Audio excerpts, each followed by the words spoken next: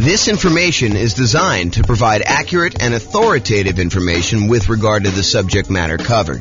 It is offered with the understanding that the presenters are not engaged in rendering legal, accounting, or other professional services. If legal advice or other expert advice is required, the services of a competent professional should be sought. Welcome to the Orlando Real Estate Investing and Real Estate Financial Planning Podcast. Learn all about investing in real estate in Orlando, Florida, with a combination of real estate financial planning and modeling with numbers specific to Orlando. Plus, syndicated, more generalized recordings of live and pre-recorded real estate investing classes, not all of them specific to Orlando. Be sure to stay tuned after the podcast for a message from our sponsors. Well, good morning and welcome, everyone. I am your host, James Orr, and today we have the last class in the series we're doing on how to improve cash flow. Today, we're going to be covering the improving cash flow on rental properties by improving the property itself. Up to this point, we've done the 88 strategies to improve cash flow. We've talked about improving cash flow when you're searching for properties, which was a pretty good list of ways to kind of like improve cash flow while you're out looking at things and how to optimize that through selection and searching. We did a whole big section, the largest section actually, on how to improve cash flow when you're doing your financing. So if you, and that's probably one of the most effective, largest list of things that you can do to improve your cash flow. And so we have a massive section on that, which we've already covered. We're not going to cover that today. So go watch the old class on that one. And then we've done an entire class on changing your strategy, which even though it's a relatively small list, in some ways that gives you some very large increases in cash flow. By changing what strategy you're using, a lot of times you can get massively more cash flow on a property. And so definitely go watch that class if you want to consider improving cash flow by changing what strategy you're using in your real estate investing. Today, we're going over improving property. And we've gone over separate classes on the marketing, how to improve cash flow when you're marketing your property to rent.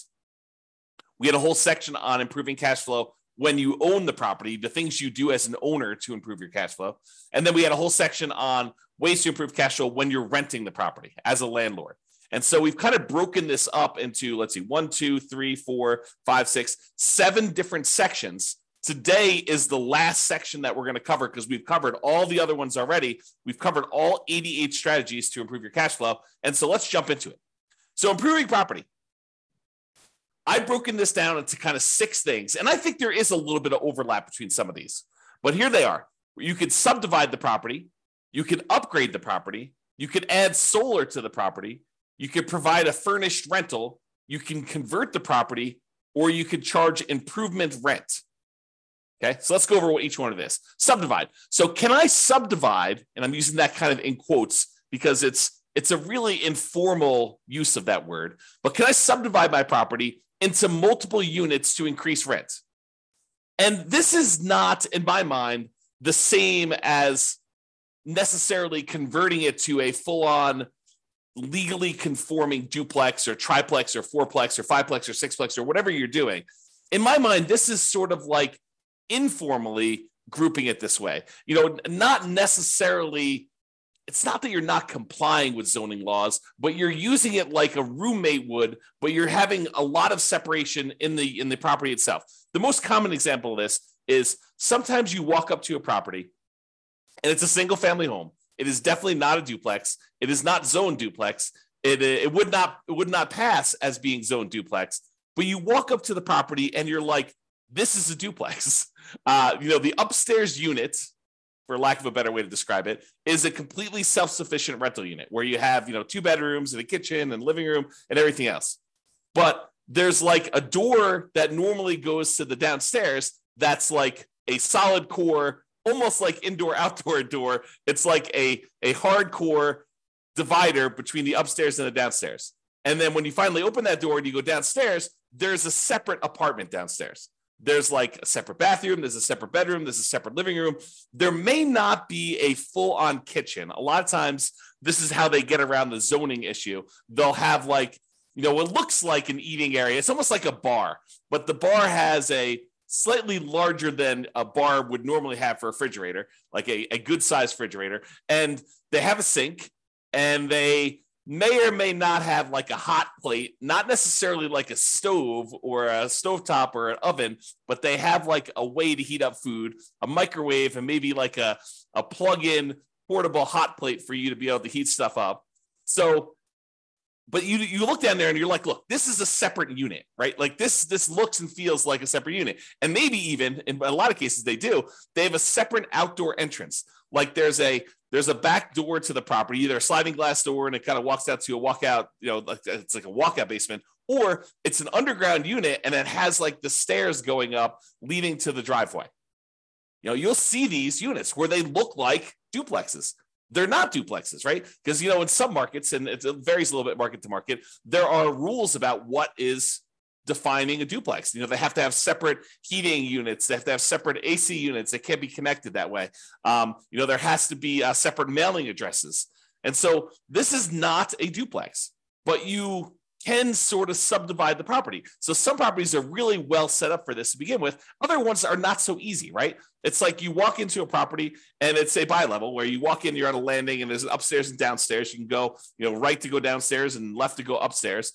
And I've seen some people go ahead and do a little bit of work to that kind of entryway where then once you walk into the property and you're on that landing, now there's actually a door that you have to open to go upstairs. And there's a door that you have to open in order to go downstairs.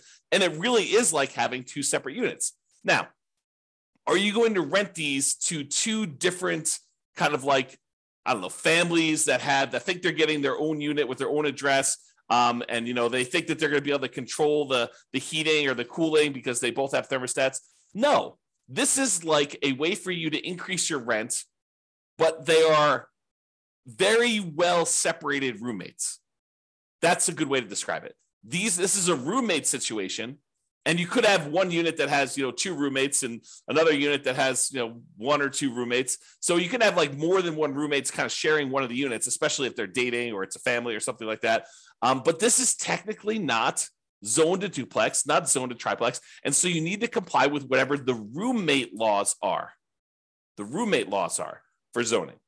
And you got to realize that they are not separate units. They don't have their own separate heat controls in a lot of cases, although sometimes they do. But that's the big issue. Okay. So you could go and subdivide this. And do you think you could get more for a kind of like standalone mother-in-law quarter-ish, separate downstairs with everything kind of like separated out, and they really don't even have to interact with the person upstairs or the person's upstairs if they were living in the downstairs unit? Do you think you can get a premium on rent for something like that versus getting, a property where they're sharing a bedroom, where they have a bedroom rather, and they're sharing like a common living area and a common kitchen? You bet. And that's one of the ways you could improve cash flow on your rental properties, is you could find one of these properties where it feels like a duplex, even though it's not. And you can get single family home financing, which I think in a lot of cases is advantageous. Especially if you're buying your second or third property and you've already used up your FHA or your VA loan, which is what we a lot of times use when we're buying formally zoned, completely compliant duplexes, triplexes, or fourplexes. But in this case, it's a single family home that looks and feels like a duplex or a triplex or a fourplex, but it's really a single family home. And so you can go get these, 5% down conventional loans on them. Whereas if it really was a duplex, triplex, or fourplex, you could not get a 5% down conventional loan on them. So there is kind of an interesting benefit to doing this way. Now, realize when you go and sell it, you can't sell it as a duplex or a triplex, right? Because it's technically not zoned that way. You'd have to tell them, look, this is a non-conforming property that feels like a duplex, even though it's not. And if you wanted to go and live here and kind of like unseparate these, you might have a little bit of work to do. But if you're a roommate situation, or, it's, your mother-in-law or your mother wants to live downstairs, or your father-in-law wants to live downstairs, or your mother and father-in-law, or whatever it is, and you kind of like want to live in the upstairs and they live downstairs, or you and your brother, or you and your sister, or whatever it is, this could be an ideal situation where it feels like you have separate units, although it's a single family home and it's zoned as a single family home. Okay. So that's what I call subdividing. Next one, upgrade the property. Can I improve the landscaping, the curb appeal to get higher rent? Sometimes that's all it takes. right? The difference between this is like the proverbial don't judge a book by the cover. Don't judge a book by its cover. There's a reason that saying exists, is that people judge a property by its exterior. And so can you improve the landscaping, improve the curb appeal to get higher rent? Can you paint the property? Can you add or improve shutters? Can you do lawn care? Can you upgrade the mailbox from the ratty 1970s thing that's rusting to something that's modern and new? Can you put property address numbers? Can you upgrade the lighting on the outside? So all these like little things that you can do. It's a one-time investment that may be able to, it may be the difference between you getting, no one wanting to rent at the higher price that you start at. Because, we're starting, 60 to 90 days before the property is vacant, ideally, unless you're just acquiring the property. But you're starting 60 to 90 days ahead of time and you're testing rent high and you're coming down slowly as you get closer and closer to your deadline until you find out what rent is. Well, if the property looks kind of ratty and tired on the outside, you might not be getting people biting on the higher prices. Whereas if you do all the upgrades you're supposed to do and the property looks great from the outside and you upgrade it, this could be a chance for you to get someone at that higher rent. Okay.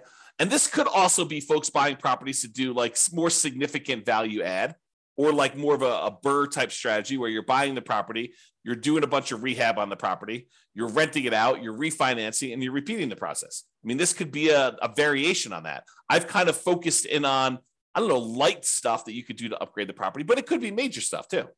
A lot of times with the major stuff, it's capital improvements. And, even though we, upgrade something, it might cost us 20 grand to do the big stuff, and you might not get 20 grand worth of extra rent in the short term. Okay. But upgrading little things can make a big difference, and it can get you enough rent to support doing it. Okay. All right. So that's upgrading the property. Adding solar. When I made my initial list, I had a lot of the really easy ones. But then I started adding anything somebody would tell me that could improve rent. I was like, okay, let's go and add that so that we could be comprehensive and so that we wouldn't miss out on a way that you could possibly improve your income on the property. But as time goes on, some of these things become better and important and we use them a lot more. And some of them become ones that we don't use nearly as much. I think solar might be falling more into the we don't use it as much. And I think there's a couple of reasons why. I do think you can add solar to a property and you could charge a premium on your rent because there's no electric bill. I think you need to be careful because I think there may be some laws, and also there may be laws coming where you may be in this gray area if you start charging them separately for utilities. You start looking like someone who is charging someone for utilities separately. I think you're in this gray area. And so if you are going to charge separately for utilities, I think you should go talk to an attorney in your local area and make sure that you are following all the local laws and regulations doing that. But if you happen to have solar panels on your property, can you get, rent is a range, right? Rent is not an exact number. It's not like, oh, this is exactly $2,112.43 for rent on this property. That's what you're going to get every single time you put it on the market. I don't think it works that way. I think you go out there and you're like, look, rent on this is probably going to be somewhere between, $1,900 if we do it during a kind of like a bad time of year and we don't do a good job marketing, we don't do a good job exposing the property, to maybe $2,200 if we just happen to hit the right time of year. We kind of do the marketing we're supposed to do. The property shows really, really well. We're great at our sales skills. We're really good on the phone. We're really good answering questions. We're really good getting people to come look at the property. The property shows really great. So I think there's this range. And so when you add solar to a property, I think you have a chance to really push up the range a little bit and more likely get to the top of the range, especially if you have the sales skill to show somebody why having solar on your property is a major benefit and how it can save them money. So they may be comparing your property to one that's $100 or whatever less, but if you have solar on your property, you can tell them, look, you're not going to have an electric bill on this, or you're not likely to have an electric bill as long as you don't go over the usage you have on this thing. And so that's included. And so you got to really kind of, give some value to that. And that's why this property is probably, a little bit higher than some of the other ones you're comparing at the same price range.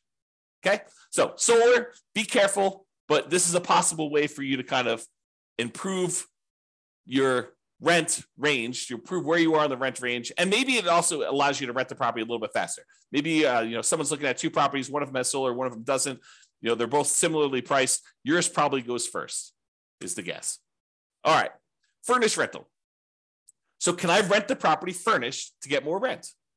There are some folks that are looking for furnished rental. They don't want to go buy furniture. Maybe they're in a situation where they're only going to be here for 6 months or a year or 2 years, and they don't want to go. Maybe they have another property in another part. Maybe they're like traveling and they spend part of their time in one market and they spend another time in another, and they don't want to go buy all the furniture and all the things they need in order to get a house up and running.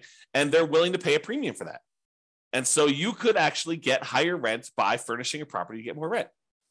And this is often associated with kind of like changing your strategy. For example, changing your strategy from a year-long lease to a short-term rental. We see this a lot in those where when you're doing short-term rentals, they expect them to come furnished. They expect there to be kitchen supplies in the kitchen and bathroom supplies and shampoo and stuff like that. Because it's more like lodging than it is like short-term hotel-like lodging. That's I guess that's how I describe it. But basically, you could change your strategy and do this, but you don't have to. You could do like long-term rentals that are furnished.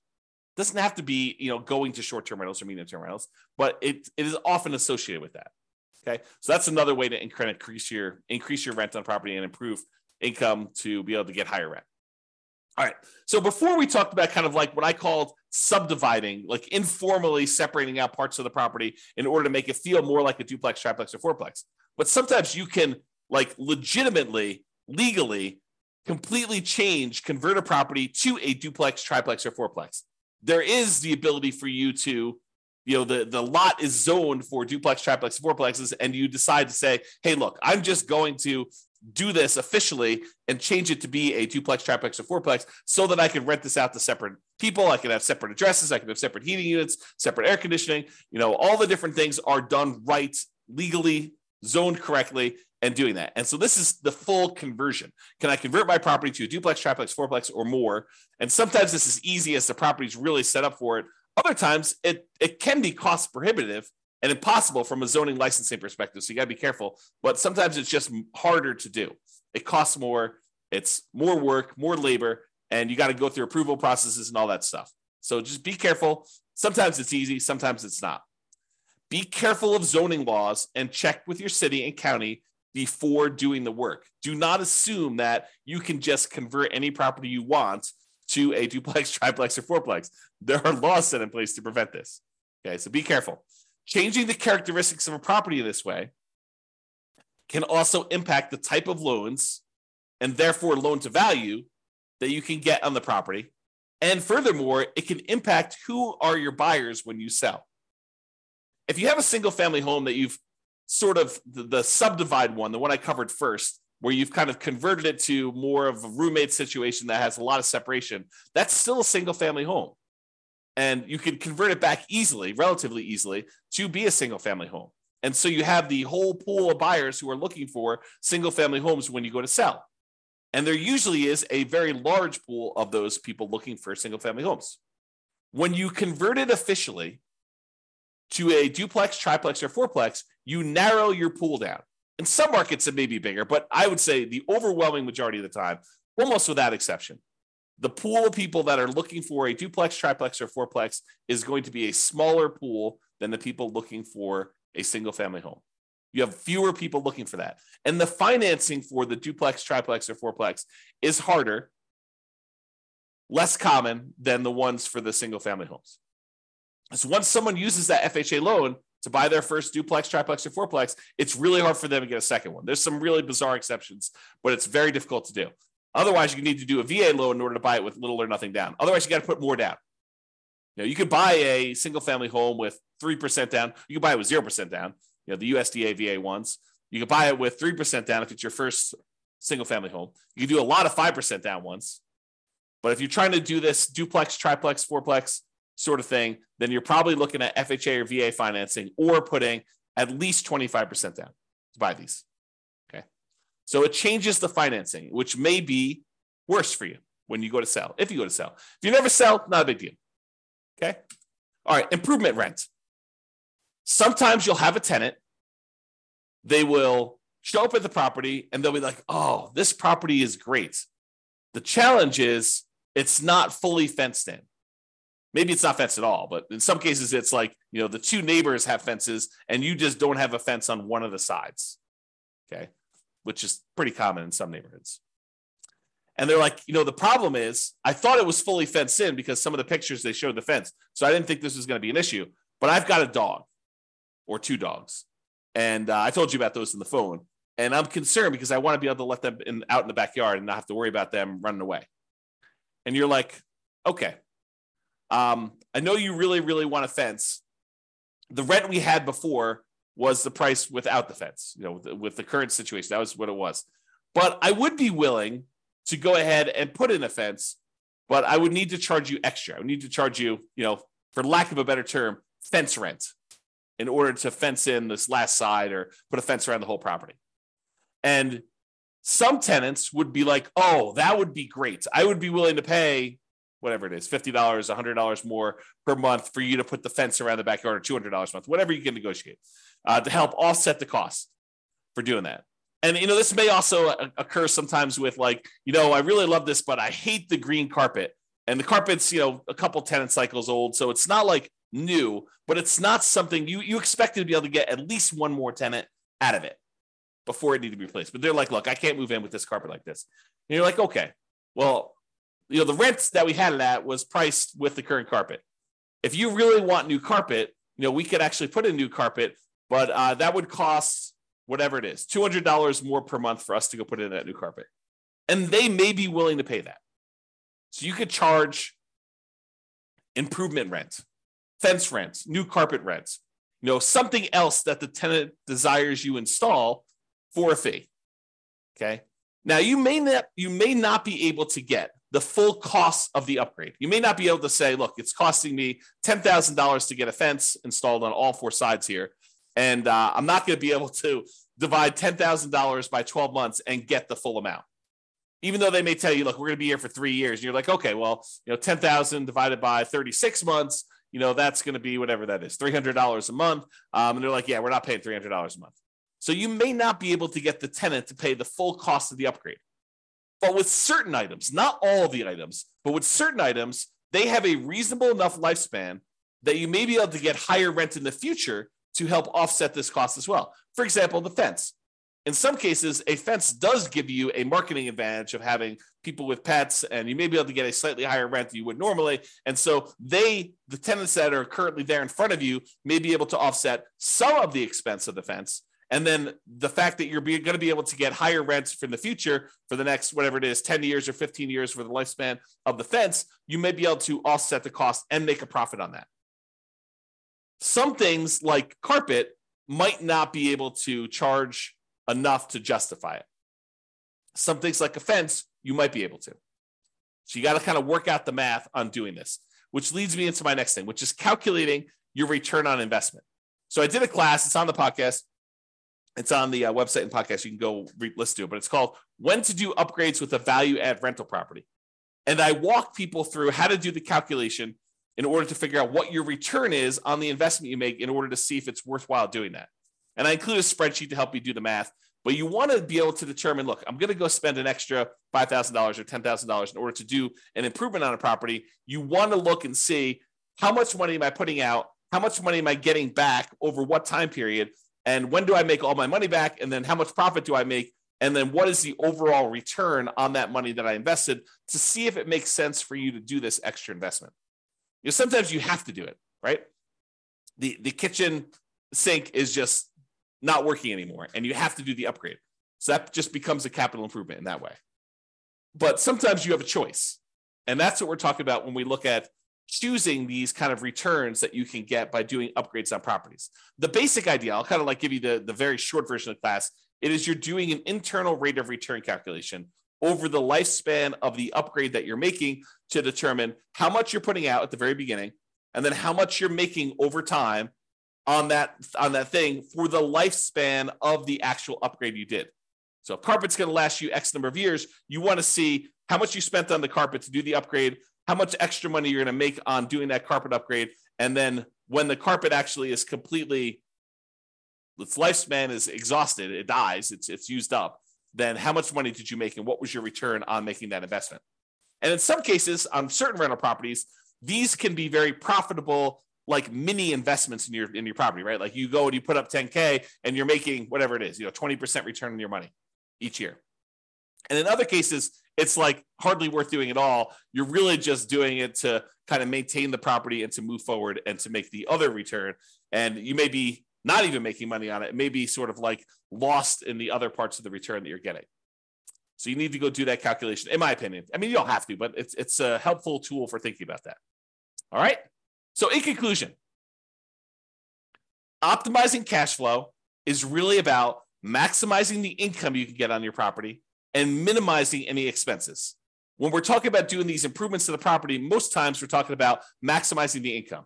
Although you can make a case that some improvements you would make on a property would minimize your expenses.